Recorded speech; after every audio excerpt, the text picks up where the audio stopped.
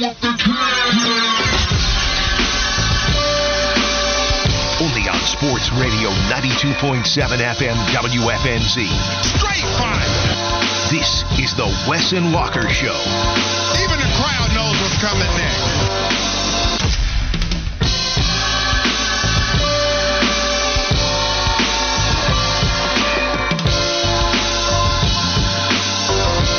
It's Wes and Walker, Sports Radio 92.7 WFNZ. It's kind of all over the place as we're hopping on the mic, and a lot of that has to do with me not plugging my headphones in, and I didn't realize, wait, is there something wrong with the system? But no, it's just not plugging it in, and so that's on me. This is how the show starts as Colin leaves the studio. Of course, you know what we were talking about.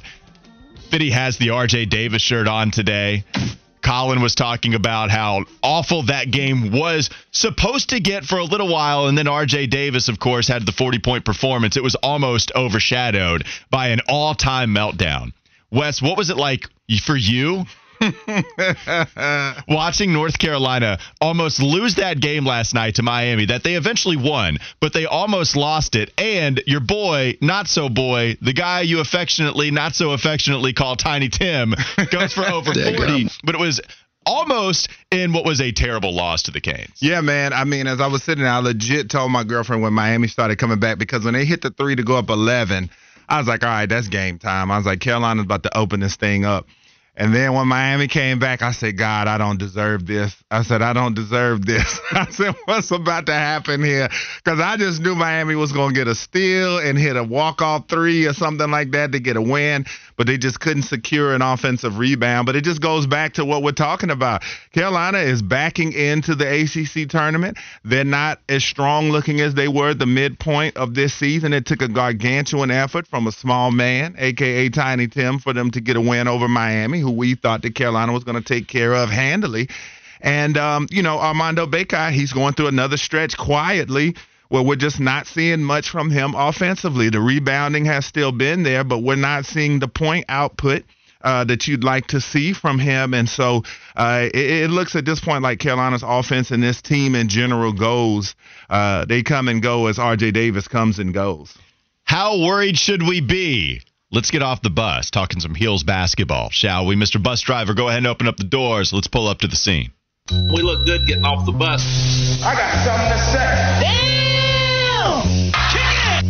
I can feel it. The Heels avoided what would have been called the Miami game last night. If they would have lost that game, that would have been an absolute all-time Heels loss. Given R.J. Davis going for 42 points, the most points ever scored in the Dean Dome, not since anything. We don't have to put that caveat there. It's the most points ever scored in the Dean Dome. Tyler Hansbrough was the last one to have that record with 40, and they almost lost.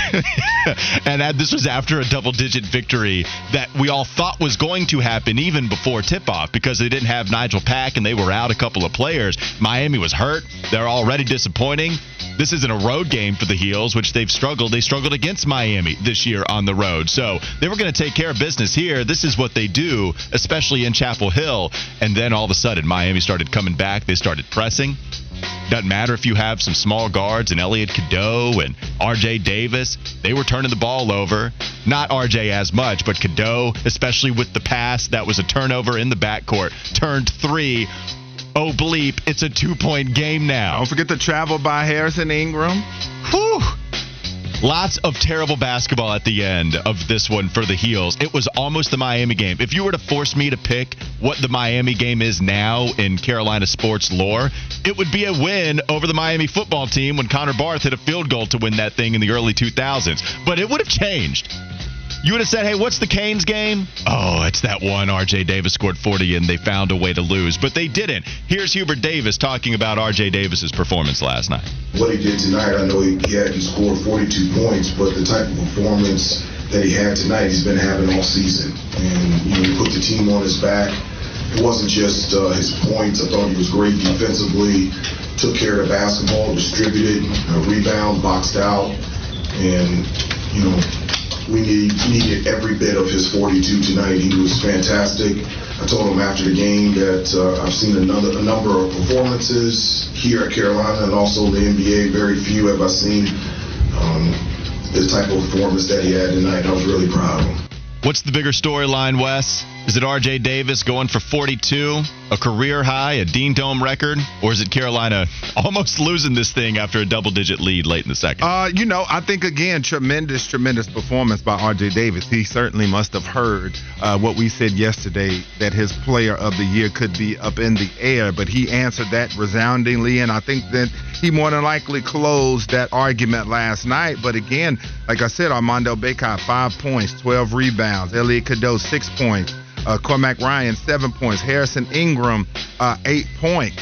And I just think that, as I said, Carolina coming down the stretch of this season, they look like they are starting to lose a little bit of the steam that they had midway through the season when they looked like a juggernaut and they look like a team destined for the Final Four. Now, my only question and my only pushback against myself is this team getting bored? Did this team get complacent after they ran through the ACC to start this thing and got to that tremendous 10, 11, 12 games in the beginning in which they were dominating everybody? Is this team just getting bored, either waiting for the ACC tournament or waiting for the NCAA tournament? That could be my only counter to the issues. But again, once they get to March and they play against more complete teams that are really good defensively, that can score from multiple parts of the court, three-point land, mid-range, down in the paint, are they going to have enough, especially if R.J. Davis is not having a big-time night? Let's go to the FanDuel text line. Get your thoughts on the Heels game. 704-570-9610. Heat fan says, we all know we get everybody's best shot. Guys that don't usually hit shots were hitting shots. I was annoyed, yes, but I'm not worried. That is true. Miami was excellent from three-point range, especially in the first half, and then especially late. 910 said, y'all are acting like Miami won. Go Heels. All caps. UConn Adams says UConn broke Miami in the Final Four last year. Heels avoided a landmine loss. And finally, Hillbilly Hater writes in, I'm not worried at all. I fully expect the Heels to choke out in the first weekend of the NCAA tournament. You flipped it, Hillbilly. You flipped up the hate. I want to go inside the walls of Fitty's home and watch what Fitty's reaction was during that potential meltdown. That would have been great to see. Fitty, tell us what was going through your mind watching North Carolina almost blow that game, and then what would have ruined a 40-point performance from R.J. Davis? It's really interesting you bring this up. We got a new puppy at the house, and I was doing a little bit of babysitting with the new pup last night, so he was up in the bed, and in the first half, he was kind of asleep while I'm just kind of sitting there realizing what this game is going to be. Like, this is a prototypical, we're not going to play great, but we're going to win, and we'll talk about the rest later. Don't tell us you threw the puppy. Didn't throw the puppy. Okay. But there was like 7 times when RJ went unconscious from 3, followed by a stupid turnover where the what the 4-letter word after that, he starts like whining, and my cousin actually just comes and takes him away because she feels like I was being a bad influence. It's the best performance I've ever seen by a Carolina guard. It's the second best performance I've ever seen by a Carolina basketball player, behind what Bryce Johnson did at Florida State, where he had 39 and 23. Are you saying regular season, or are you saying overall? That I've ever seen. In 42 at home, it's right up there with Bryce Johnson's 39 and 23, Harrison Barnes scoring 40 against Clemson in the ACC tournament. But this team does not know how to close games out. They don't know how to finish games out. They don't know how to finish off their opponent. And that's a real dangerous thing to be playing with this late into the season with March right around the corner. You say that, but they did win. They did win, but Walker, you didn't score the last 4 minutes and 17, or you didn't make a field goal the last 4:17. You didn't make a field goal at Miami the last 4:07. You didn't make a field goal the last 3.5 at Georgia Tech. You had a 9-minute stretch on Saturday without a field goal. I hear a lot of offensive problems. Yeah. They're closing games out in just a very different way that's a little more uncomfortable. And 2 weeks ago when they quit playing against Miami, because they quit playing, I blamed it all on Hubert Davis because I thought it was mandated for them to play a different way. Last night was just a lack of execution. I mean, you couldn't get the ball inside accurately.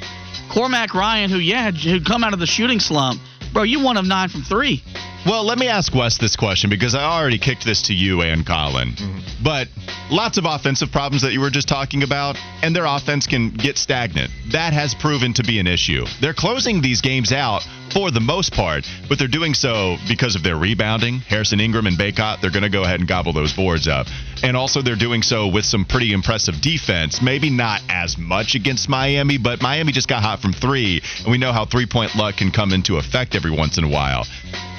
I watched the Charlotte Hornets beat the Minnesota Timberwolves this year because Karl Anthony Towns scored 44 in the first half, and then it was all about how many points we can get Karl Anthony Towns. The Heels did the same exact thing. In the last couple of possessions where they had a double-digit lead, and after RJ hits one of the ridiculous three-pointers that he hit last night, they decided, hey, man, we should go for the half-century mark. Let's just feed RJ Davis as constantly as much as we possibly can and see how much he can go for. In that process, Miami messes around and they come back. Now, what's a little tough for me to try to balance here is the fact that RJ did hit a couple of tough shots. And so, okay, sure, let's just feed the guy that does have 40 as we speak. And the points to get to 39, the bucket to get to 39, that's when the whole crowd was about to go ballistic. But they did very Karl Anthony Towns-like stuff in the fact that they wanted RJ to get as many points as they could, and they didn't play offense the right way anymore, and that's what allowed Miami to get into this game. They started stat pad, man. They all wanted RJ to go for those buckets, and I'm cool with it. I wanted to see 50 myself. I was selfish too. I'm right here. Until Miami started to make it real close, and I was like, oh, okay, let's just go ahead and play the normal brand of basketball that got you the lead in the first place. What do you think about Karl Anthony Towns being comparable to RJ Davis last night? Yeah, I mean, I can see those comparisons. And again, he did have the hot hand. I mean, he was hitting some unbelievable buckets. And so, yeah, when you got a guy that's shooting 7 of 11 from three-point lane, you're going to keep getting him the basketball. It's just that some of the other guys, you would like to see more consistent performances out of them, and I think that's also hurting them. As Fitty said, they're having trouble closing games. And if RJ Davis doesn't have it, who is going to be that closer for you? Because you know in March, you're going to need another guy that you can depend on besides your main guy. If you're playing a really good basketball team and they take your number one option away, who's going to be that second closer for the Heels? And I think that's the question that they need to answer before they get into the NCAA tournament. You know, Wes, you've been very critical of Armando in the time that we've been a show. And I think a lot of it's been justified because he hasn't developed, you know, a NBA-esque game. Yeah. And I've defended him because I think he's a really, really good college basketball player. Last night was inexcusable, man. Like, you never once made your presence felt on the inside. You went and battled with Omer in his building 2 weeks ago. And last night, it just never felt like he was there. He never made his presence felt on the offensive end. He was still rebounding the ball because that's just a given. You know, Armando's going to get to the glass. But I think that's something that's been frustrating is you have 25, 10, and 5 against Duke, and it's the ACC runs through me. And then in 2 of the games since then, you've disappeared and your team's almost gotten beat. And that's a real hard thing to, as someone that has defended him all year, because this fan base has carved him up left and right. He's got to be better, man, for this team to reach their true and fullest potential. I look at this Heels team, and I still take the glass half full approach. Because I've seen North Carolina get to deep runs in the NCAA tournament. Not last year, didn't even make it. That's a real thing to bring up. But 2 years ago, RJ Davis was good in the tournament. Armando Bacot had a double-double in literally every single game that you could possibly have a double-double, from the first round to the championship game. The only way you could get more is if you played a first 4 game and then made it all the way to the championship. So those guys know how to play once they get to the NCAA tournament. I also, even if we've seen a few games where they can't hit shots, that's an issue. I can't expect Harrison Ingram to go 3 of 13 alongside Cormac Ryan, 3 of 13 constantly. And if we'll look back at when North Carolina was playing very well, against good competition, by the way, it feels like they were just hitting more shots. So the outside shot is something that I wouldn't want them to rely as much on. And I think when they're missing, that's when you want Armando to show up. And that didn't happen last night. And so that's an issue for sure. I just think that's something that they are going to be able to fix once they get to postseason play. And also, I just can't expect 6 of 26 from 2 starting players in your shooting guard and small forward position as much. But we'll see. We'll see what North Carolina does. Do you think they're bored? No, I don't think they're bored. No, they're not bored. Okay. Their coach won't let them be bored. If they were bored, I don't think I would see them get as many boards. That was a lame joke, but I'm going to roll with it. No, Armando's not bored. Armando just didn't execute. Armando had the basketball poked away from his hands a million times last night, turning it over. Anytime he would try to go up, somebody would just put their hand in there real quickly, and then he'd get blocked. Harrison Ingram had 5 steals and 10 rebounds. Like, I don't think that they're bored. I just think they weren't executing. My only thing is, too, is just I'm wondering, too, with these games, with this stretch of games where it's been underwhelming, are teams starting to build that book on them? So that when they do get to the ACC tournament and to the NCAA tournament, teams start to get a book on them based off this play. Maybe. I just don't think they're bored, but that's true. Like the first point might be true. Let's move on. Let's transition to the Carolina Panthers. Joe Person, Mike Kay, also of the Charlotte Observer. Each of those beat writers did a deep dive on Dan Morgan, so we're getting a lot of info on your new general manager of the Carolina Panthers. Should we feel better about what we've read about your new general manager and an old legend here with the Panthers organization? It's coming up next. Wes and Walker, Sports Radio, 92.7 WFNZ. McDonald's is not new to chicken. So maybe stop questioning their chicken cred and get your hands on the McCrispy. Juicy fried chicken, buttery bun, unmatched pickle to chicken ratio. Yeah, they know what they're doing. In fact, we can honestly say they're not new to chicken. They're true to chicken. The McCrispy. Only at McDonald's. Ba-da-ba-ba-ba.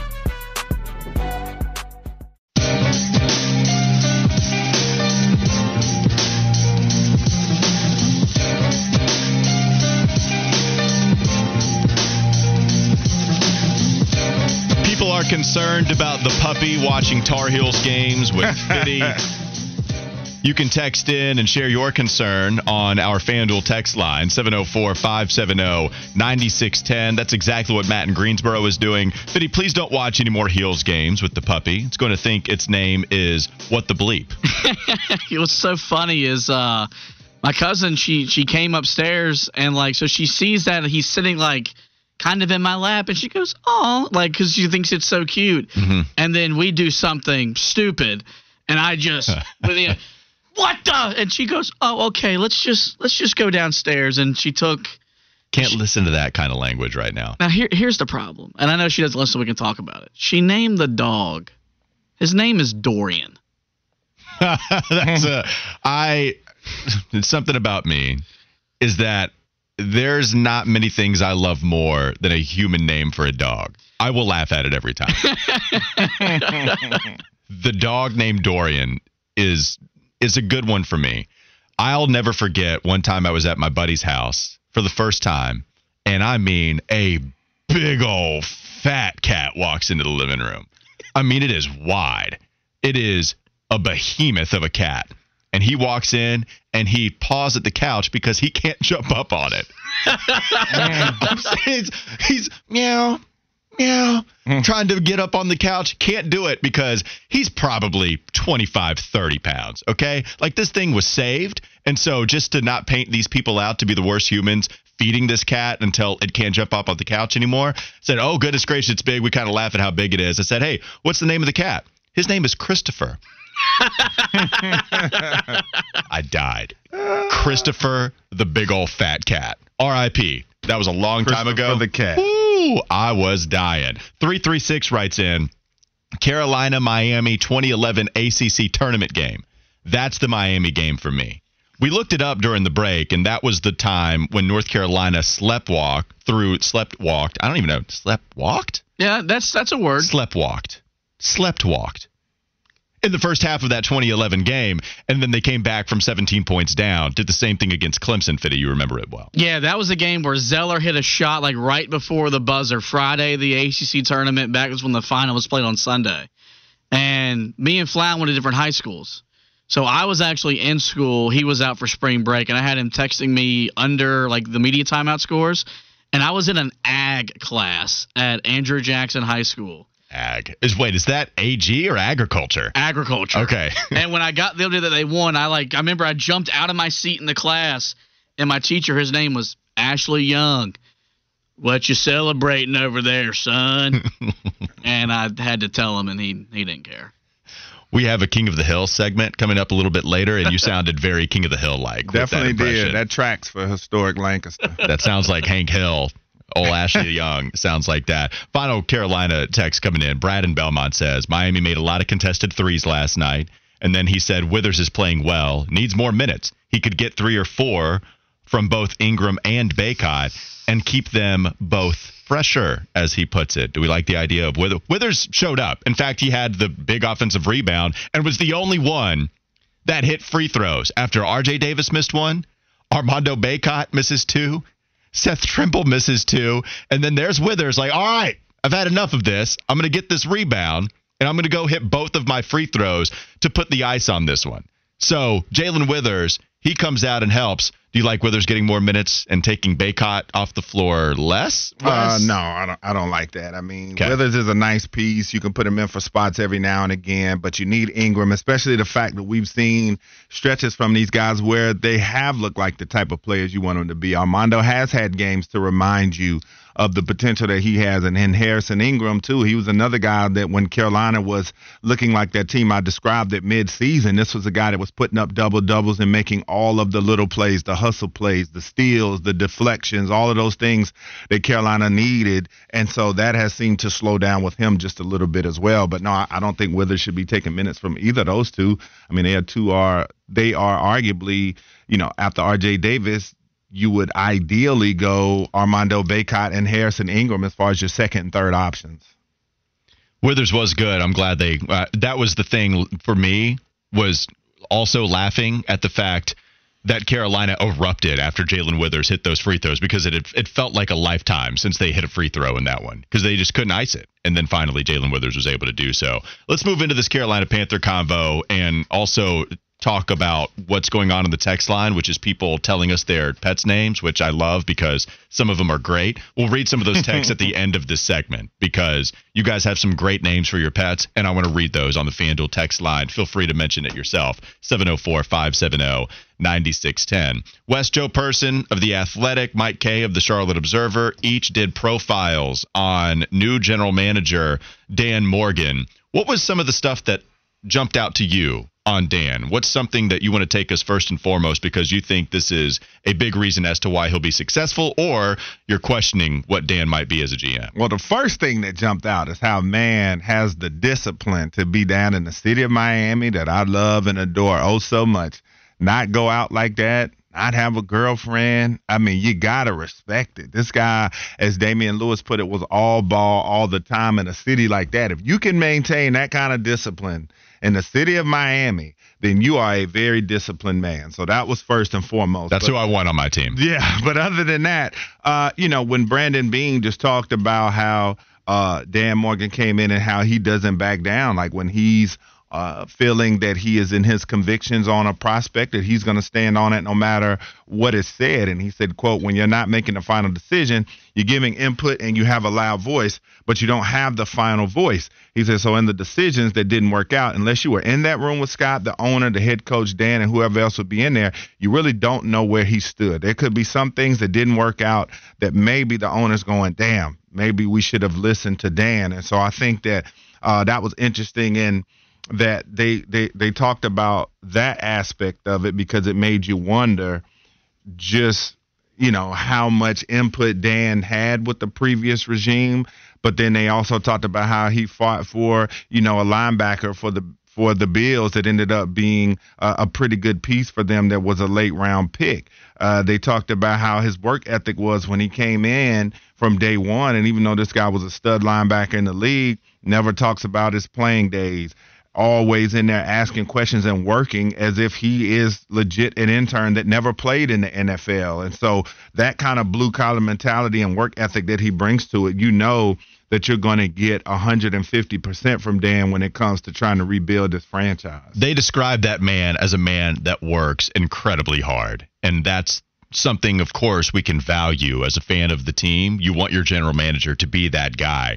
The other thing I love is something I've talked about quite a bit. Dan Morgan is not somebody that is only getting this opportunity because he's a Panther legend for what he did on the field. Yes. Dan Morgan put his time in in a bunch of different areas. And that's what I love to see. Because if you think about it, how many guys have his kind of success on the football field that are now general managers? Mm-hmm. You can find these guys on assistant coaching staffs all day long. You can find these types of dudes that go into TV. I mean, plenty of them are in TV because that's the idea. These media outlets, they want to go get the name that you recognize because you as a fan, they're banking on you wanting to hear from Randy Moss. They're banking on you wanting to listen to Tom Brady, and that's why they're going to throw them all of the money. There's a reason they go to the Manning cast, the Hall of Famers that are no-brainers. Those guys always go to TV. General manager is a different game, and Dan Morgan did both the college and pro scouting route with multiple teams before he's named the head guy. I didn't get the sense that he's too closely tied to Scott Fitterer for me to feel a little worried about him being the next general manager. And I know that's a worry for some, and it's understandable. But at least here, with your point that you brought up, what Brandon Beane had to say, he was telling Panthers fans, don't worry about that, because ultimately it's not his decision. He can give you his input, but whatever is the end decision, Scott Fitterer has to sign off on. So maybe Dan Morgan did disagree at times. And just because he and Scott Fitterer are very good friends because of their time in Seattle, and of course because of their time here in Carolina, it doesn't mean Dan Morgan was just some yes man all the time. I'm sure he did disagree on some stuff. And even if he well, Scott, I see your point. I like this guy. I would go this direction, but that's fine. I'll sign off on him. That's still a disagreement, even if it's just, okay, if you want to roll that way, that's fine enough. I would rather go this route. But even if you can understand where Scott is coming from, you ultimately acquiesce because Scott's the one calling the decisions anyway. Not that Dan Morgan is backing down, but what are you going to do? Argue until you're blue in the face and then just let Scott do whatever he wants to? No, you're going to argue for it and then realize, well, I'm not going to get my first option. So this second option that Scott has as his first, okay, I'll pick my other battles elsewhere. And that's where I'm totally fine with Dan Morgan getting this shot, because it's not because he's this legend as a linebacker that's only getting this job because he's going to have his name on the Ring of Honor one day as a player, but also it's because, well, this dude has put in as much time as a lot of these other GMs that get jobs too. Yeah, and so you brought up a good point too, in that the perception of him working with Fitterer is that he said yes to everything Fitterer did. And again, that's something that we don't know. We don't know what he disagreed with and what he agreed with being in that room. But just being a guy, as they said, that would do everything from picking up players, wanted to learn personnel from the grassroots up. This is a well-seasoned guy when it comes to finding football players. And so that's the thing that you love about it. If anything, if he made a mistake, it's not because, like you said, this is a guy they just put up there because he's Panthers legend, Dan Morgan. It's because this guy has paid his dues. He is very well seasoned when it comes to scouting and what it takes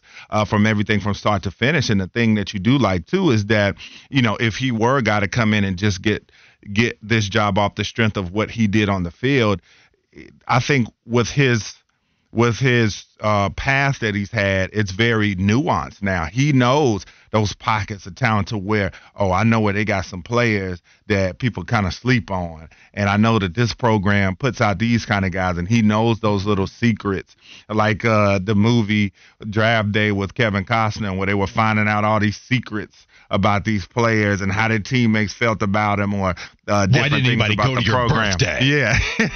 So I think Dan Morgan's a guy that he's been working so long and scouting for so long that he has those little tricks of the trade and he has a different knowledge base than a guy that would just come in and just be saying, oh, yeah, I know football because I was great at it. Yeah, let's go pick a guy from Miami and pick a guy from all these big schools. He's going to know some of those little things that are going to pay off for the Panthers when he finds that 5th, 6th, 7th round pick that ends up becoming a big-time player. I like that we have two factions of fans and their opinions on Dan Morgan. And I don't want to say that there's not a middle ground, but at two ends of the spectrum, you have Darren and you have 806. Darren writes in, Walker, here you go again, falling for the banana in the tailpipe. Dan Morgan is a yes man. I hope he proves me wrong. 806 says, fans calling Dan a yes man was my biggest gripe. Panthers fans, get off Twitter and educate yourself, because Dan is the furthest thing from a yes man. End quote. Two opposite ends of the spectrum. I'm falling for the banana in the tailpipe. to believe that just because Dan was working under Scott Fitter, it doesn't mean that he's going to be a carbon copy of what that GM was. Mm-hmm. You're either Darren or you're this other guy that's willing to give Dan Morgan a shot, and he could be the furthest thing from that. I'm at least allowing that opportunity. Because when you have a boss, when you have somebody that has final say, what are you going to do? I mean, you can try to sway him as much as possible, and they rely on their scouts. And I think Scott Fitter has done that. One thing about him that was different than Matt Rule, that was different than maybe even Frank Reich to some people, Fitter was always fine at the podium. He didn't say anything stupid. It's not like he had this lack of accountability. In fact, it was dirty the way Matt Rule did him when Matt Rule saying, Brock Purdy got, nixed when I brought him up and said he should be on the draft board. That one, I got overruled on that one pretty quickly. Why is he Jim Rome? Oh, am I? Yeah, that was not Matt Rule. Well, I'm not trying to I was trying to go to this voice that I think is kind of dumb, but it was condescending. I didn't mean. Okay. So if Matt Rule is, goodness gracious, I tried to tell the people to put Brock Purdy on the draft board. I was overruled. I'm Matt Rule. That would be Jim Rome, Matt Rule. But Scott Fitterer said, hey, any pick that Matt Rule had control over, I was also in the room, and so it's unfair to blame Matt. While Matt is doing the exact opposite. That's one thing I'll always respect Scott Fitterer for. But at the end, speaking of Matt Rule, at the end of the day, Scott Fitterer still has final say, and we're gonna see Dan's fingerprints all over this thing because he's the lead guy. And in this profile from Mike Kay, different one, right? Joe Person did one for The Athletic. Mike Kay did one for the Charlotte Observer. One thing that Josh Klein pointed out was Dan Morgan's not afraid to speak his opinion, even if it goes against David Tepper. Look, I hope that's true.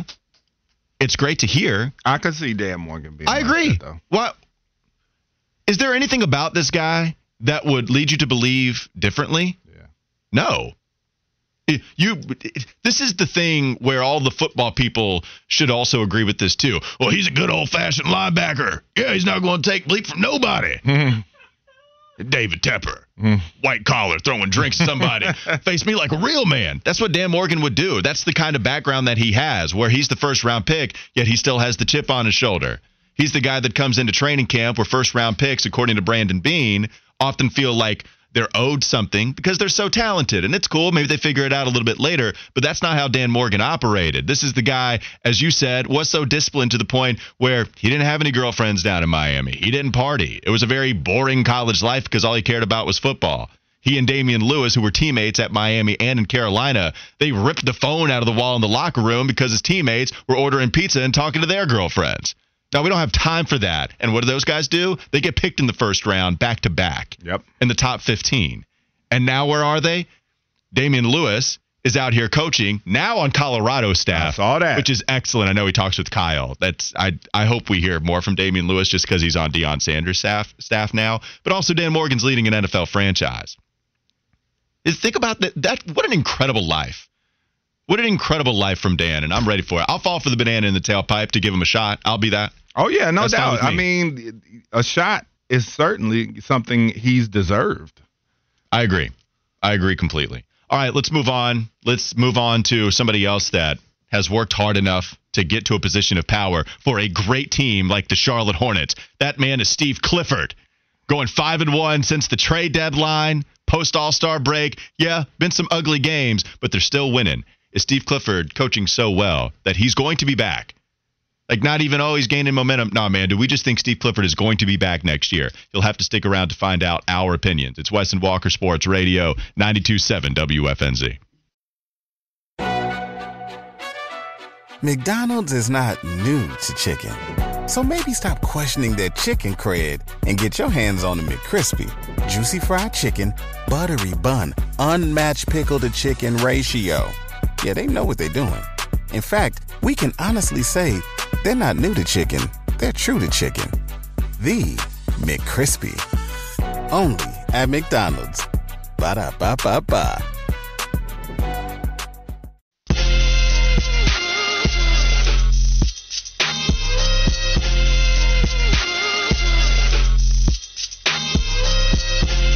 All right, we're reading pet pet names, and I just got wound by both Wes and Fitty in not a very good way. Fitty was asking me, okay, well, hold on. If these people are telling us their pets' names, then what's your fish's names? Like, do they have many? And I've got a few fish that have names that they're going to be long-lasting, and I have one fish where the species is called a hillstream loach. And so because it's a loach, I said his name is Petey because of Petey Pabloach. That's real.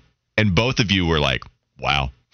Yeah. Both of you guys didn't like that. I mean, it's a little bit of a stretch, but it still has a little bit of a ring to it. I'm rolling with Petey, and he's the ruler of the tank too. So I like me some Petey Pabloach. Petey Pabloach. Yeah, that's what. What does he swing? What does he swing? Yeah, I mean, if Petey Pablo took his shirt off and twisted around his head, swinging like a helicopter, then what does he swing? Maybe an algae wafer. Seaweed. Gotcha. Seaweed, something like that. Yeah. There we go. Yeah, take your algae wafer off and wave it around like a helicopter. That's what he sings. Would Willie P record Petey Pabloach and come to near tears watching him float around your aquarium? For the 2 minutes and 20 seconds allotted on Twitter, yeah, maybe he would do that. Seriously? I did want to read a few other text messages talking about pet names. We're scrolling. We have Sid32 writing in that Sid named his pet Sir Funky Dangle. Wow. Okay. Where'd you get that name? I feel like I just said something that the FCC wouldn't approve of. I know, but Sir Funk as a shorthand is pretty Yeah, it's a good one. pretty tight. Has a Ginger Wife says, my 105-pound girl, Yellow Lab, is named Earl Squirrel Andy Girl. Yeah, love a good rhyming nickname. Does he say that every time he calls said pet's name? Probably not, but I still love it. Come here, Earl Squirrel and Andy Girl. That's a lot to be saying. Danny on the Hill wrote this one in, Wes. My neighbor / friend has a big mutt. He's got a dog named Wes. How do you feel about having a dog out there named after you? I'm not surprised, but I like it. I guess I'll say I'm flattered because I was going to say Walker. Hopefully we may get fans that like us enough to name their pets after us. I would love it. I would welcome it. Walker is not a very good dog name, though. I think it is. I think Wes is a better dog name. I don't know, Wes. It feels like a better name. I like walking in. If they have 2 dogs, they can name them Wes and Walker. That would be amazing. Yeah. Sorry, Fitty, you don't have a dog named after you. Fitty sounds good, though. I mean, that's fair because they don't want their dog to sound like this. It's a rabid dog. That dog, I'm sorry. We did everything we could to save it. It's probably just best to put it out of its misery. We tried. But that dog, I don't know. I don't know if we could live with that dog around. We can, you got something else real quickly before we move on, Fitty? We got a 704 number, said he's got a cleaner shrimp. He named him Detlef. No. Okay, I like that. That's my favorite text I've seen in quite some time. I figured you'd like that. That is amazing. Detlef Shrimp. I like that. If I didn't need to compose myself, I would laugh a lot harder at that before we need to move on to the next I used to topic. always say if I did have dogs, I was going to name it Butch and Snoop because Butch. Yeah. If I had 2 dogs, because I used to always say I wanted 2 bulldogs, but Butch was always the quintessential name in the Looney Tunes cartoons for every bulldog. It was Butch, and then of course Snoop for obvious reasons. It's great. Like, yeah, of course. Snoop is a great dog name. Absolutely love it. We have 336 writing in. What about Adam LaRoche, the Hillstream Loach? That'd be great. I'd love that one too. We're scrolling for some more. Yeah, we got another. Bebop from Rock Thrill sending a picture of Lulu the Pug. Lulu the Pug is a good one. Lulu. 704 says they have a golden retriever named Drizzy Drake. Oh wait, did you catch the Lulu the pug? Did you catch what that means? Yeah, like Lulu the Plug. Is that what you're saying? Yeah. Yeah. Paid in full. Yeah, that's perfect. Okay. No, Lulu the Pug. I tried to say it to her. I know you don't know like that, Fitty, but you know. No, I was thinking of the other the plug reference from Twitter, and we'll just leave it there. I don't know. I don't even know. Sometimes I don't know where he's going. You know what I'm saying? Like I really, think, y'all don't know about. Well, do we want to leave it there? Yeah. No. You can tell us during the break. How about that? Okay. Please do that. All right, we need to move on, but everybody that is writing in your pet's name, I love it. We've got some Detlef Shrimp. I am in love That's with that. the winner text. right now. That is so good. We will get to some of these pet names in just a moment, but they're excellent. All right, let's go back to the Charlotte Hornets. Steve Clifford has been doing it once more. Here we are, back-to-back years. After a certain point, once the young bees go out there, They're going to lead the NBA in defensive rating. It's happening again. Like, I saw one metric where you have this grid, and then you see the Hornets plot point, and it's going through the timeline of how the season has gone so far. Mm-hmm. And they're just in the lower left quadrant, which is the worst quadrant you can be in for defensive rating all season long. And they're just here. They're in the corner. They're the worst team. Okay, now they're like third to last. Nope, they're last again. And then the last 6 games, they just shoot all the way up. It's like they get shot out of a catapult. Boom, all the way up at the top. It's the same thing that happened last year. Except last year, it happened with at least Mark Williams, who was drafted to be your defensive anchor. You didn't have Nick Smith Jr., you didn't have Nathan Mensah, you didn't have JT Thor as much. I guess you did have JT Thor playing, but here you get some veterans that deserve to be out there on an NBA court, but Oklahoma City, they're just too good. Dallas, they're looking to contend too. So it's tough for those guys to get any run. But now they're buying into the system. Brandon Miller also playing good defensively. And here they are once more. Wes, it shows you at least a little bit. If these young guys buy in, and you're going to have a lot of young players, and if they respond well to what Steve at least is saying in the post-All-Star break portion of the season, is Steve Clifford just coming back? You've been a fan of it. Do you think it actually happens with Gabe Plotkin and Rick Schnall? With the new ownership, do I think it's going to happen? I'm going to go out on a limb. I'm going to say, yeah, I think they bring him back because I think they know what he was up against earlier. And I think that the rest of this season is going to go a long way towards that. We already know that the players on this team really enjoy him as a coach. We've heard what LaMelo's had to say, and Miles and Brandon Miller and all these guys. So I think that's going to be huge too.